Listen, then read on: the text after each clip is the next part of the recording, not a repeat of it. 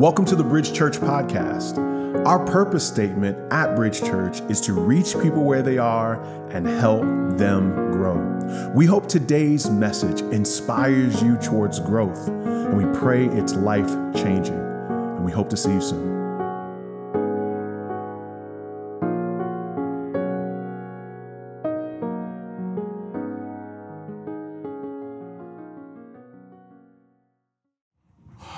Well, before I get started today, happy anniversary, everybody. Happy anniversary. It's good to be here today. So I want to tell you a little bit about an opportunity before us, before we get started in the sermon.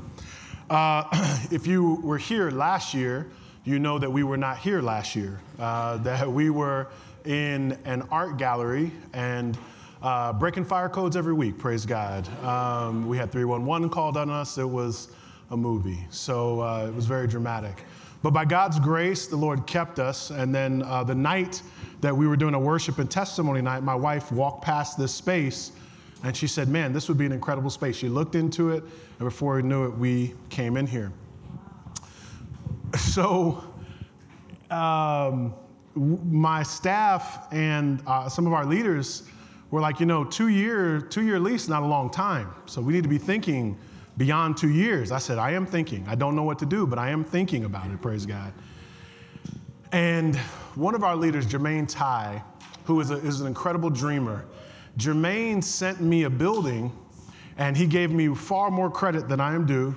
He said, Pastor, I know you've been praying about it. I know you love the Lord. I know you're trusting God for big things, so I want to send you this building because I know you've been praying about it. I said, I have been praying about it.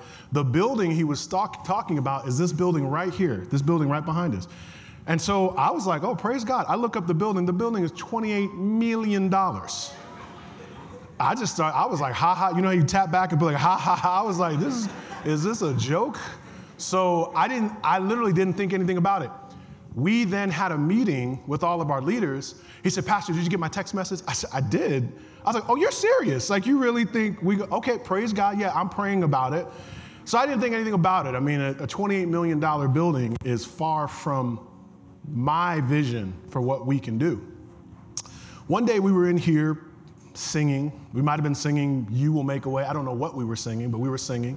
I was standing right over here as I normally stand, and then I looked at this building. And you know what I started doing? I didn't start praying. I started cracking up. I was like, that brother is crazy. Ain't no way we're going to get this building.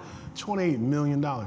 While we were singing, and after I finished laughing, I heard a word from the Lord. And I heard the Lord say, if God wants it for you, it's yours. I was like, oh, that messed me up. You know what it is? I have not allowed God to get involved in the situation. I have limited my vision to our budget and not to who God is. And so I need to let God, I really need to ask God, what does he want for me? What does he want for us? Because I could limit this church to what I see versus what God sees. And so I got to involve him in the situation. So I began to pray about it. And I said, let me contact the owners and just ask, how maybe we could do something, a longer lease, something along those lines.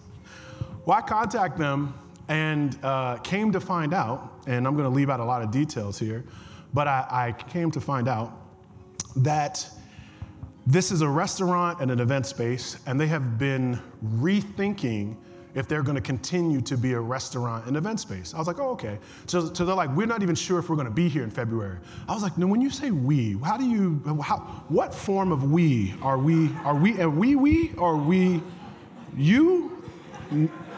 We. And he was like, yeah, essentially they could just leave the space sitting here empty and us not be here. And so I was like, man, I thought a lease was a lease, praise God. So I began to pray and think, okay, maybe we just need to find another location. We move every year. It's like, so why not? And then I just, we went to the team, we started praying, and I went and I asked, hey, what if instead of you looking for another suitor, another restaurant to come fill in this space, what if we took over the space 24/7? Now, this is not the plan. Like, we didn't envision this. We just got in here this February. So that wasn't the plan. But I said, what would it look like if we took over the space 24/7? And he responded and he said, that is an elegant offer. I was like, wow, I've never heard anything like that. Thank you. That is elegant. And so before we knew it, we began a negotiation with them. The negotiation would be that we would take over this space 24/7. What we've done now is we have put in a letter of intent to be able to move in here February 1st. So we would be here every day. We would retire the setup team, praise God, so we don't have to transform the space.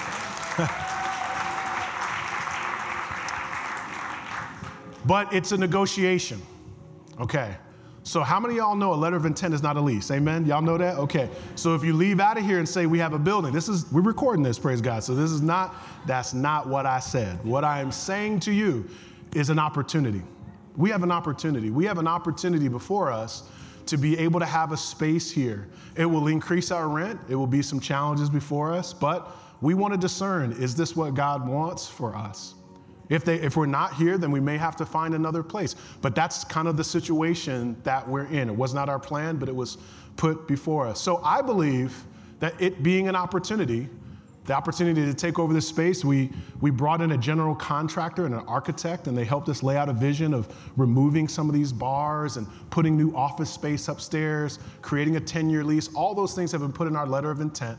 And so we sent that out on Thursday evening. All right, we're still waiting to hear back from them.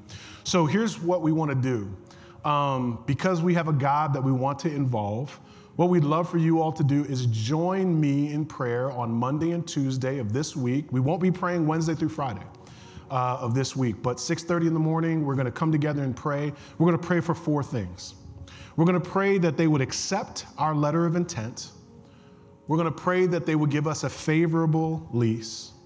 We're going to pray that we could move in February 1st of 2024, and that we could have the space 24/7.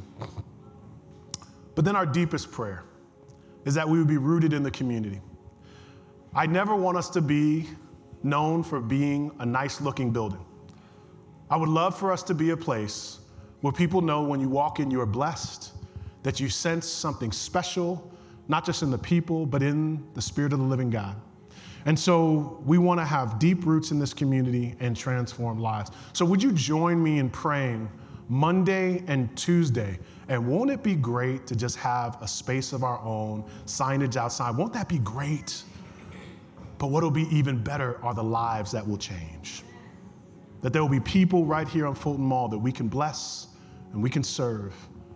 And so would you join me in prayer right now? Father, in the name of Jesus, we ask you, would you do something special? Would you root us in this community so that people would see the fruit that we bear? Fruit, the kind of fruit that makes lives change, the kind of fruit that reorientates someone to you, the kind of fruit that when someone walks in, they sense not great singing, great preaching, great community, all of that, but more, the Spirit of the living God. Because when the Spirit of God catches hold of someone, they can't shake him. They can't remake their mind. He makes up our mind for us. So Spirit of living God, would you give us this space? But also, would you give us a vision? What do you want to use this for? May we not be a place that takes from the community, but may we be a place that is generous to the community. May we have a spirit of generosity, so much so that when people walk by, they sense that this place has something to offer me, not something they want from me. And I pray, God, that you would anoint this time in Jesus' name. Amen? Amen. Well, my intention was to talk more about being rooted, but as I read Acts chapter 9, I really felt like the Lord was leading me to teach on something that I believe is something we should be cautious of, a warning per se. I want to read quickly a verse from Matthew 16, and then we're going to jump to a few other verses. In Matthew chapter 16, Jesus is with the disciples. And as he's with the disciples, something interesting happens.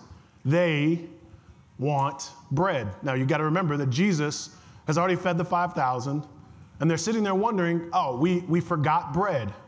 And Jesus says something out of nowhere that they were not prepared to hear. Here's what Jesus says. In Matthew 16, Jesus said, "Watch and beware of the leaven of the Pharisees and the Sadducees." Out of nowhere, he says it. Now, you have to understand what Jesus is actually saying. They're saying, we don't have bread. But here's what he's saying you should be really concerned about. Leaven is the material within bread that causes the dough to rise. But oftentimes in the Bible, leaven is used as an analogy to talk about how sin can spread in a community.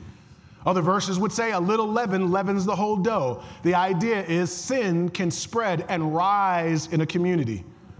So when he says, they're sitting there talking about bread, hey, we want some more bread. He says, no. You don't need to worry about physical sustenance. Here's what you need to worry about. There is sin that can creep in, and there's a particular type of sin. He said, the leaven of the Pharisees. Now, if you know anything about Pharisees and Sadducees, this was a community, a religious sect that whittled down the laws up to about 600 laws from the Mosaic covenant that God would allow them to achieve. In other words, they were achievable laws, tithing, sacrifices, things of that nature, 600 of them. So the Pharisees had all these external religious look. They had an external religious look. And he says, disciples, don't worry about bread. Worry. Be careful about having a religiously proud spirit rise among you. That's what you should be concerned about. One of the things that we see within the body of Christ is a tension. That before you know it, we come together and pride can seep in. What I'm talking about are self-righteous Christians.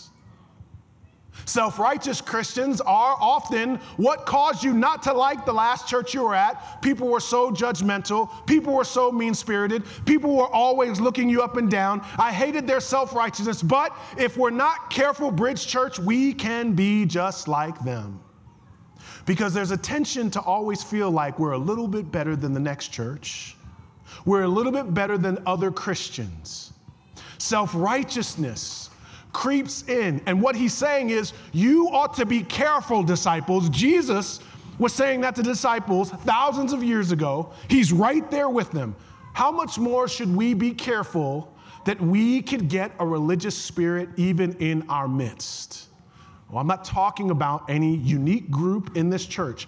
I'm saying all of us can become religiously proud. Oh, the self-righteous Christian, they build themselves up in what they know, what they do, and what they don't do. Oh yeah, they know stuff. You know the hardest person to preach to is the person that has read something you've already preached about, and they're like, oh, I know this already. It's old news, you know what I'm saying? I read that 2 years ago. You know, and there's a certain type, a humble Christian says, I need this again. But a proud Christian says, I've been there, I've done that. And what they need is, they need me to entertain them every week, to give them a higher level of education every week. And if they don't have a new toy in their Cracker Jack box, they said they're not being fed. And what they do, I've been a part of a team, I've been on a mission trip, I've led, I've sang, they've done things. Oh, but they're also known for what they don't do. I don't smoke, I don't drink, I don't cuss, I don't wear them clothes like them people, because those people are like those people. And we're not like them. I'm not like them. And if you're very careful, if you're not careful, we'll be a church known not for who we are, but who we're not. We're not like them. It creeps in. It seeps into your language as you scroll and look at other churches. I'm always asked, what's your opinion on this guy? What do you think about Mike Todd? I'm like, let Mike Todd be Mike Todd. I am not going to sit here all day and judge somebody in Tulsa. I do not know that man. I do not care. Let's talk about you.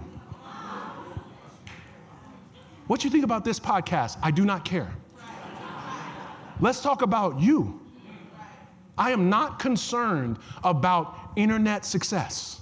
I'm concerned about sanctification, because do you know you can become famous on the internet but not change lives in real life?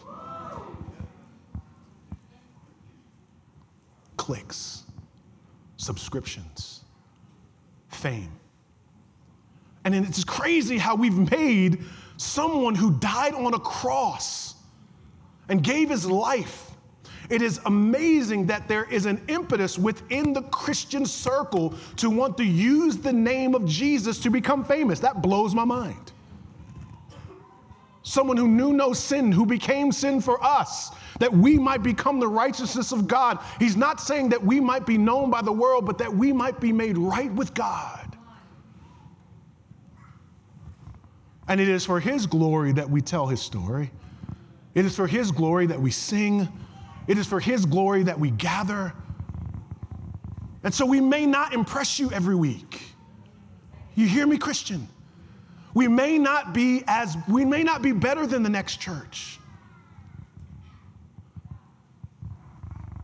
What we want to create for you is an encounter with Jesus every week. That our worship team, that our preaching is not laced in impressive statements, but it has been laced and saturated in the Spirit of God. And it may not impress you every week, but hopefully it edifies you. And it just tells the truth. And if we're not careful, beware. If we're not careful, if you're not careful, if I'm not careful, I will allow a proud religious spirit to seep in. And when you become religiously proud, here's what you have to create. You have to create more windows than mirrors. In other words, you've got to look more at other people than you look at your own sin. Because the religious spirit always finds someone to be better than. Always. The man we will read about today hated Christians. He was, for Christians, the greatest adversary, and he would go on to become their greatest advocate. He wanted to kill all those who named the name of Jesus, and he wanted to kill them for one reason and one reason alone. He was a self-righteous man, a man who says he's searching for God, but actually he wants to hate other people and build himself up on their flaws. Paul the Apostle in Philippians chapter 3, verse 5 and 6, the scripture reads about who he is. It says that he was circumcised on the 8th day. That means he's essentially saying, I was raised in a very religious home. Circumcision in the text says in Genesis and Leviticus that you were to circumcise by the 8th day. Many children, males, would be circumcised when they're 12 or when they became older. But on the 8th day of his birth, he was circumcised. So what he's saying is, I was raised right. He also says, I was a Hebrew of Hebrews. So when he says a Hebrew of Hebrews, he's saying, I not only am Hebrew in lineage, but I also speak the native language. That means that they would give him a higher order of leadership because he was able to speak the Hebraic tongue.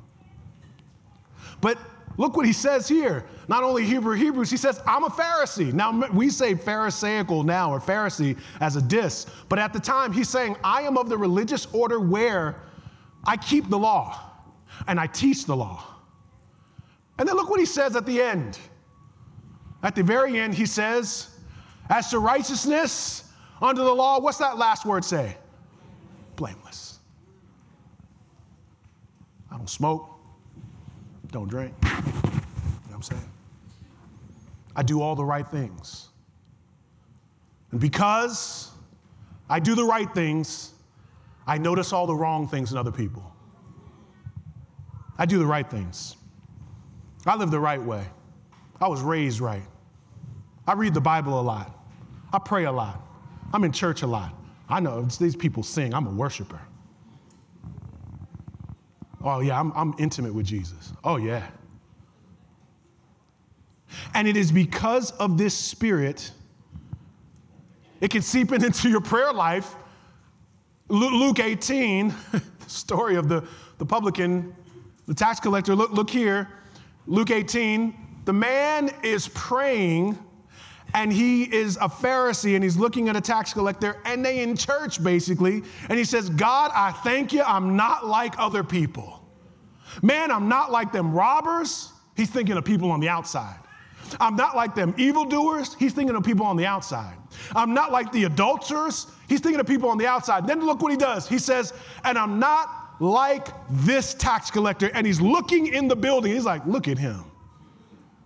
You know, Lord, I thank God I'm not like her.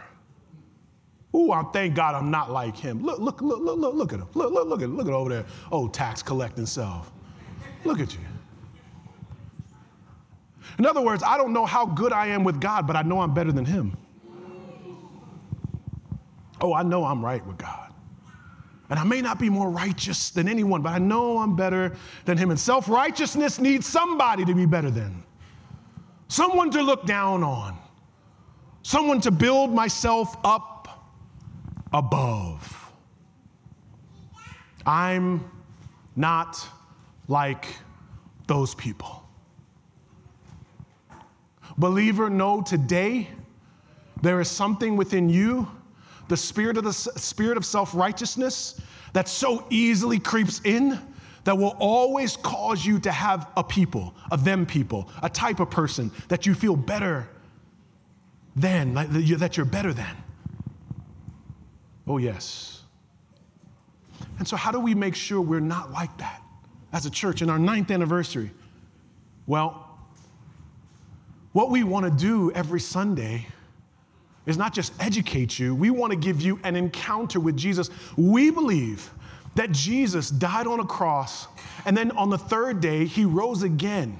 He walked around on earth for 40 days, and then after those 40 days, he ascended to the right hand of the Father. And we believe that through his Spirit, he's able to speak to us today. That means that when we come together, we are trusting that a man is not talking to you, but the Spirit of God is actually convicting you. We believe that when we worship and then we sing, that there's actually an intimate atmosphere that we are creating with God's Spirit, that though Jesus sits high, his Spirit is with us. In other words, we're not just trying to educate you, we're trying to give you an encounter every week. What cuts away at pride? Jesus. Being in his presence. Isaiah saw the Lord. And Isaiah, the minute he saw him, he says, I am a man of unclean lips. You cannot look at the Lord and not see your own flaws. Holiness does that. It humbles you. His presence does that. And so that's what we're doing. We're not trying to produce educated Christians as much as we're trying to give you an encounter with Christ. That is our prayer. Jesus, to meet with Jesus. And that is not only our prayer on Sundays, that is the essence of our purpose statement. You know, years ago, when we put together our purpose statement, we were trying to think of terms and words of the type of church we wanted to be. And as we thought about the type of church we wanted to be, we thought about, man, there's a lot of words that we could say, but the one phrase that really reached out to us was reaching people where they are. As you know, our purpose statement is to reach people where they are and help them grow so that they can impact the city for Jesus. Reaching people where they are is tough. Where they are, people are in a lot of different places, y'all.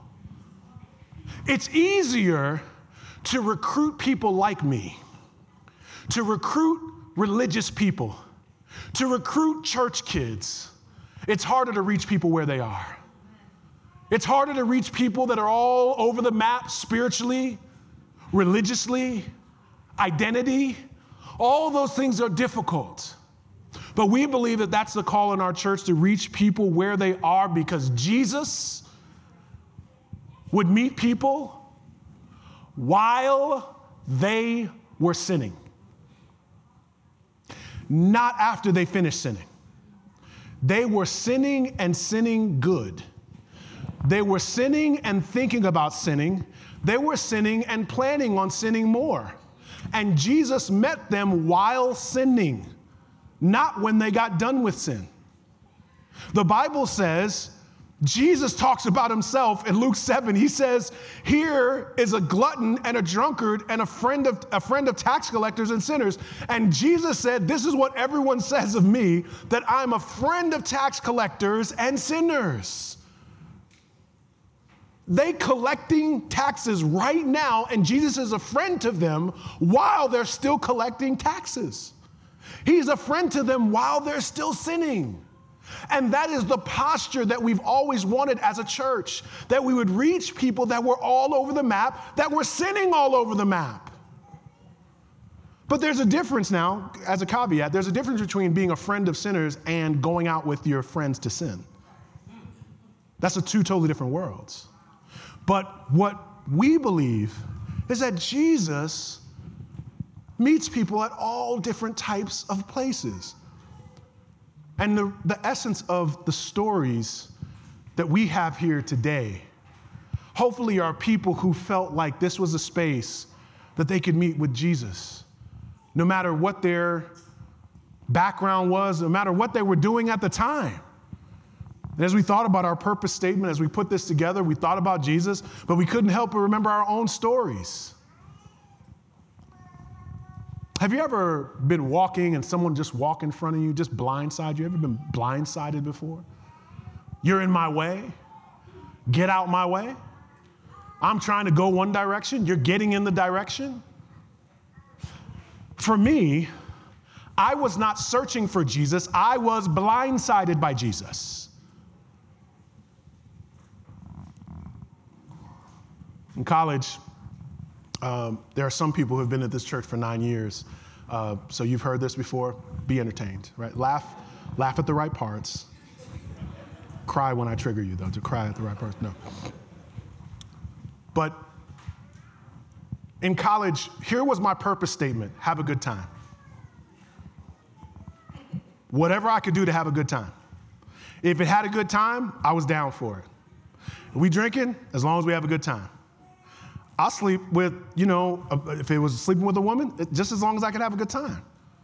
Drugs, of course, have a good time. That's all I wanted to do, was have a good time. And so my entire life had come to this place where I was wilding out and loving it. And so I was not walking into church like, teach me about a text. I was committed to having a good time. I would wild out. I was planning on having more of a good time. I was committed to gin and juice, okay? Was not committed to Jesus. So what does that mean? That means that I was on my way to more sin. And then February 23rd, 1998, Jesus met me in my room. I was sitting there, and I can remember the sun beaming in.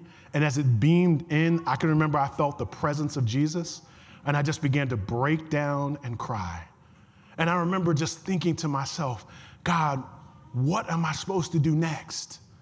I would go on to join a Bible study, and in joining that Bible study, I found myself growing and changing, and God was changing my life. And I began to see that though my life was being changed, my friends didn't want to come with me. My friends from the club, my frat brothers, my friends from the football team, they did not want to come with me. And so we created a Bible study on our campus. And I would be reading the book of Philippians on Tuesday and teaching it on Wednesday. But they came because they saw Jesus in my life. And that, for me, transformed me. It made me want to tell the story of Jesus even more, to be able to have my life be used for other people. That would start for me a new life. I would go on to pastor a church, but here's the saddest account. The Bible study we started, we saw people all from the club. They would be clubbing, and they'd come right in from the club, stinking, smelling like club. We'd have football players just loud people, them football players. We'd have all types of people coming in, but they felt like they could be someplace and grow in our space. In 2006, I became a pastor of a church. I took over the church, and as I took over the church, I would hear the way that our Bible study, we would have Bible study on Wednesdays, I would hear the way we would talk about people outside of our church. And I was like, did y'all sin? Have y'all sinned before? Do y'all remember your story? Because every Christian has a past.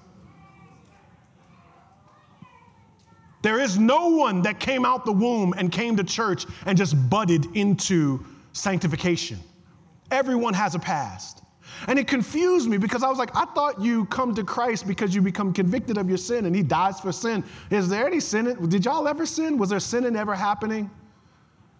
And it made me afraid because you could tell the church had built itself up on being a church. It had built itself up on having more friends at church. It had built itself up on being a community, but not reaching the community out there. And I don't believe that that is because of the church in Raleigh. I believe that's a spirit that can seep into a church. That can seep into you. It can seep into me. That there's a better, that there's a better than spirit. Better than them. Better than others. And the only way that we can ensure that that spirit never creeps into our church is to ensure that we individually are creating a personal encounter with Jesus that seeps from us into the world, that his presence overwhelms us, that daily we are having an encounter with Jesus. And this Apostle Paul that we speak of, that would go on to kill Christians, he does not run to Jesus. He's not like Nicodemus, like, teach me in the middle of the night. Paul the apostle was blindsided by Jesus. He got in his way. Meet me real quick in Acts chapter 8, verse 1 through 3. It says that Saul approved of his execution. If you were here last week, we talked about Acts chapter 7 when Stephen was martyred and he was stoned. And as he's being stoned, they would take off their cloaks. And as they took off their cloaks, they put them at the feet of a young man named Saul. Saul would be right there as they killed him.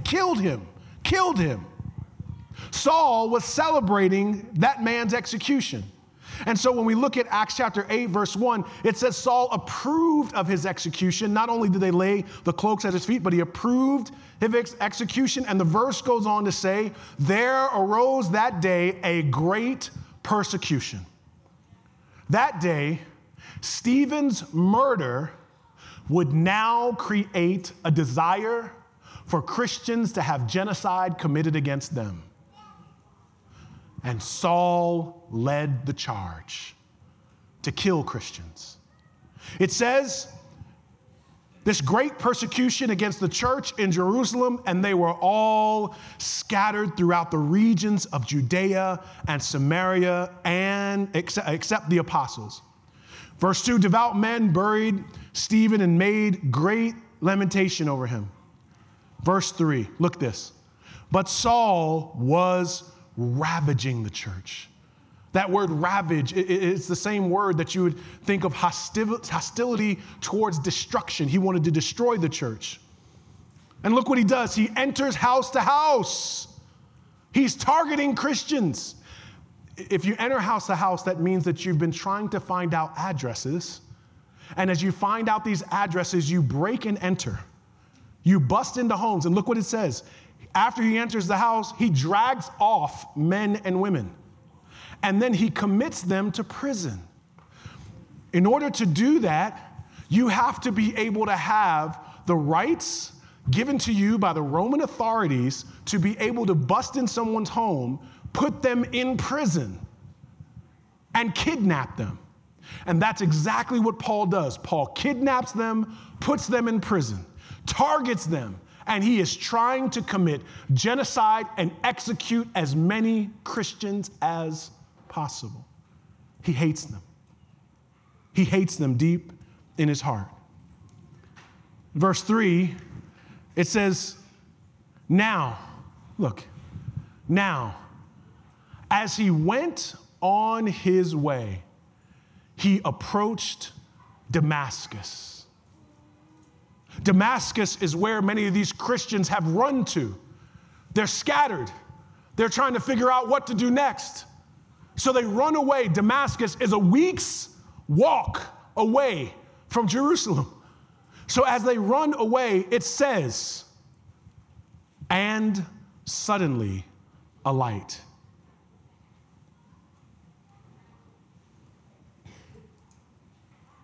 Sorry, I just want to go back to verse 1 and 2. It says in verse 1 and 2, it says that Saul was still breathing threats and murder against the disciples of the Lord. He goes to the high priest and asks him for letters to the synagogue at Damascus, meaning that he's getting this religious sanction to go after them, so that finding anyone belonging to the way. Then he's on his way and he's approaching Damascus.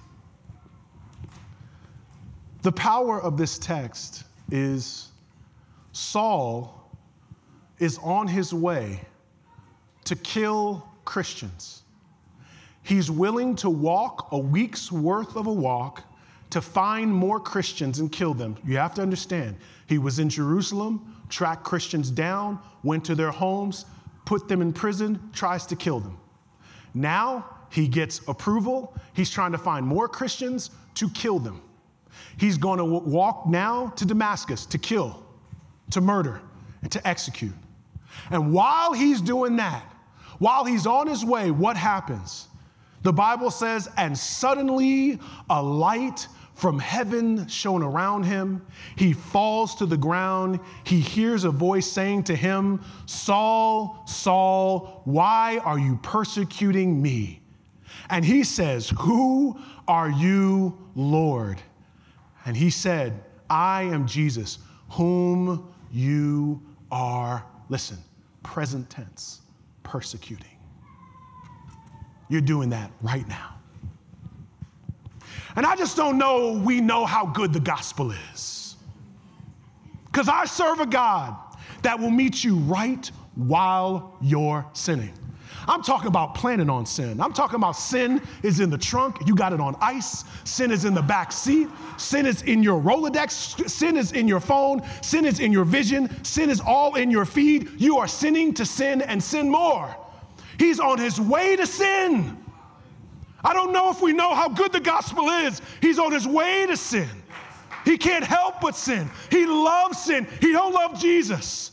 He loves sin. And all he wants to do, his plan for his life, is more sin. And not more Jesus. And I don't know if we know how good the gospel is. Because if you've met Jesus, guess what? He got in your way too. I just don't know. I don't know your story. But you haven't been good all your life. You haven't been sitting in these seats all your life. He got in your way. And when he gets in the way, when he interrupts you, what it does is it humbles you. And what does he do? He does not call him persecutor. He does not call him killer. He does not call him threat. He calls him by name. Saul. I know you, Saul. Oh, I've known you since you were in the womb. I know you. And I know you want something more out of this life than what you're currently doing. Saul. Saul. And whenever you see repetition in the Bible, it is an indication of creating more awareness. And some of you have heard your name 2 times. Oh, you've heard it again and again and again, and you've maybe not responded, but you've heard your name. And you can't shake it when God is trying to get your attention. When I was a young man, I remember I talked to my auntie, my Aunt Viola, and I asked her one day, Aunt Vi, how do you know when God is talking to you. And she gave me this theologically robust statement. She said, baby, sometimes you know that you know that you know. And here's the truth. If God was speaking to your life, you know that you know that you know. It was not James, it was not Mark, it was not Bridge, it wasn't anybody else. It was Jesus, because here's the thing.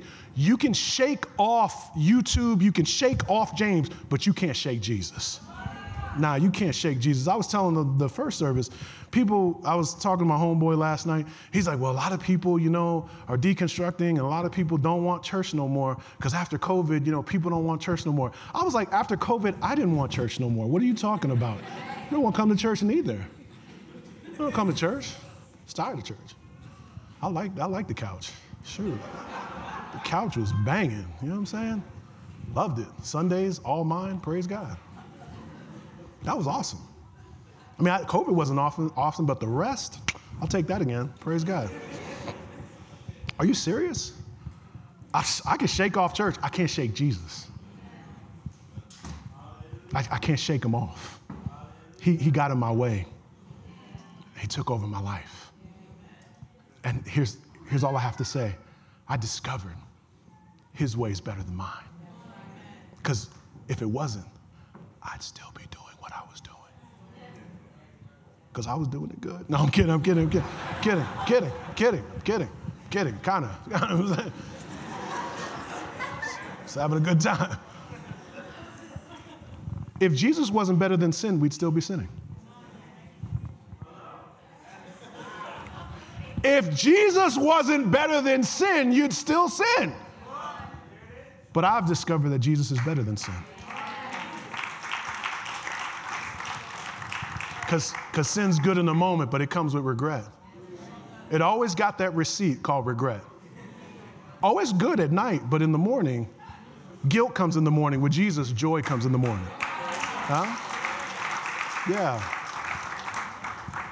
And so here's church. How do we stay humble? Oh, we're not a big deal. First of all, we're not a big deal.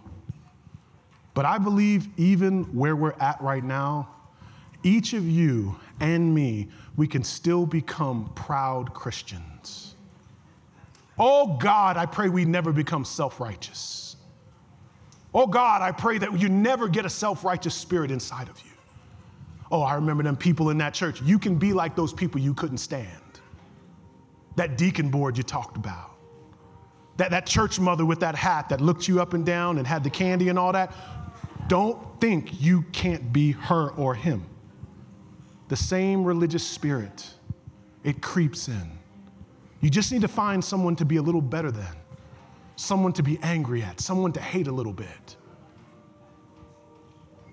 And so I believe that the way that we keep a humble spirit is what we see happening in Paul.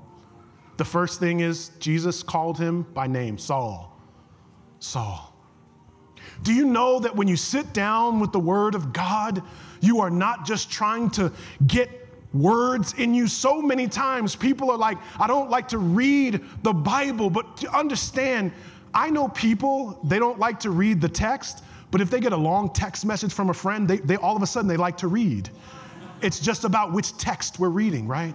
And what I've discovered is it's not about the text, it's about the intimacy with the author. And if you just sit down and decide, I want to hear from you. I want to know your ways. I want to meet with you today. I don't want to have educated Christians. I want us to be Christians that have an encounter on a regular basis. And if that encounter gets in you, I begin to notice it in you. Oh, because you can't shake him. You can't shake him. If you've been in his presence, you can't shake him. He hovers around you. His peace is on you. His joy is on you. He'll call you by name, and he'll bring you into his presence. But secondly, he convicted Paul of his sin. He says, you've been persecuting me, meaning my body.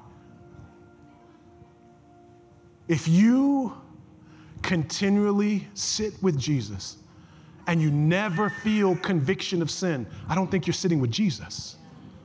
Isaiah got before the Lord. The minute he got in the Lord's presence, he says, oh, I'm a man of unclean lips. I need to reorder some things. I saw you, and then I saw me, and I'm like, I'm not like you. You can't be in God's presence and not have a conviction of sin. And then thirdly, he says, who are you, Lord? He immediately recognizes, you're the Lord, you're the leader. And in the lordship of Christ, Paul the apostle would then give the rights of all, every area of his life to the Lord Jesus. This is an encounter you can have every day. Know me by name, convict me of sin, lead me as Lord every day. And if we do that as a community, who cares about a building? We could be in the Marriott. We could be back in an art gallery. We were in a jazz club.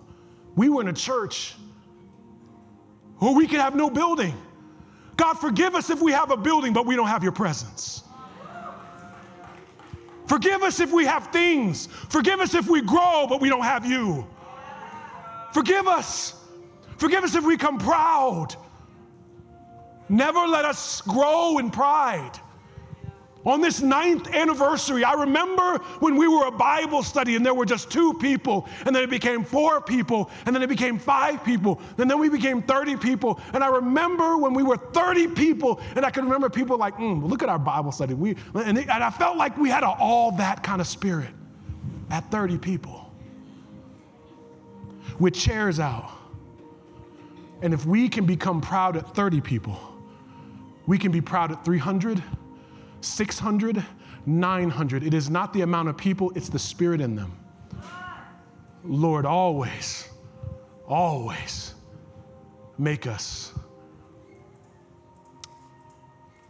be aware of what Jesus said. Beware of the leaven of the Pharisees. Beware. Father, in the name of Jesus, we ask you today, make us aware of our sin. Let us not be the kind of people that live life looking out windows of other people's sin, but never looking in the mirror of our own. Let us be humble. Let us be humble, Jesus. Bring us low. Never let us look down on anybody. Who are we? Who are we that you know us? You called me by name. You changed my life. God, I pray that you transform lives. Keep calling people by name, Jesus. Keep humbling us daily. And we ask you, God, when you do that, draw people to us. Not us, but the Spirit of God in us. Oh God, I want to see more lives changed. I want to see more joy in Jesus. God, do it in such a way. We know it was you. In the mighty name of Jesus we pray. Amen. Would you stand with me? Would you stand with me?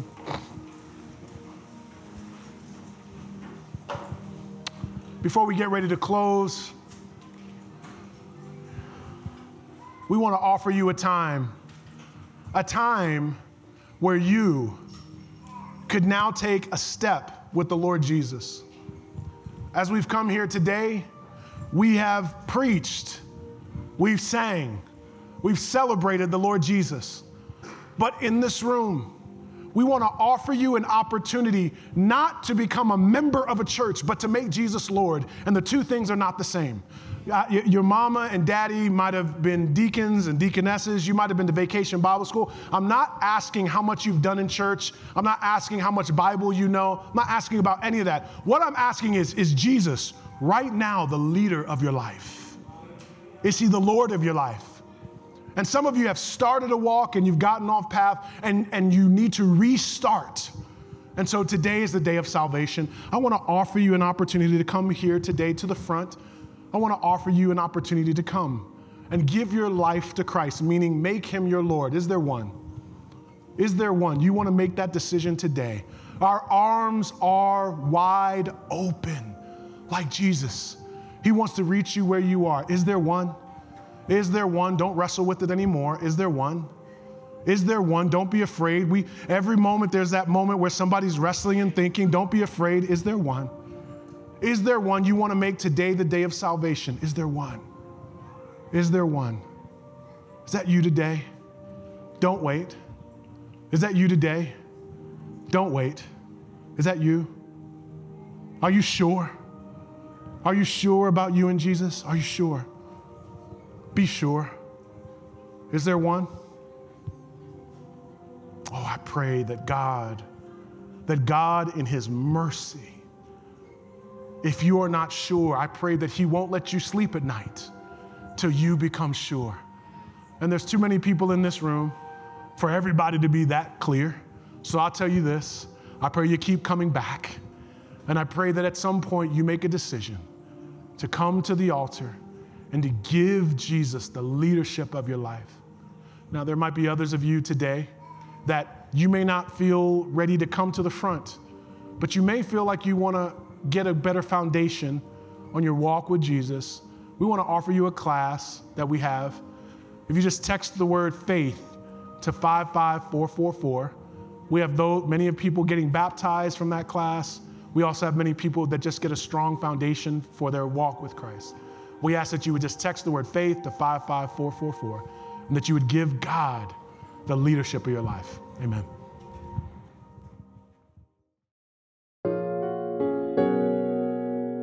We hope this message was encouraging to you. We invite you to send us an email at info@bridgechurchnyc.com so we can hear how God used this message to speak to you. You can also find us on Facebook, Instagram, and TikTok. Our handle on all our social media platforms is @bridgechurchnyc. Our website is bridgechurchnyc.com. If you're in the New York City area, we would love to see you on a Sunday. Our services are at 10:30 a.m. and noon on Sundays at 345 Adams Street in downtown Brooklyn. Thanks for listening to our podcast today, and we hope to see you soon.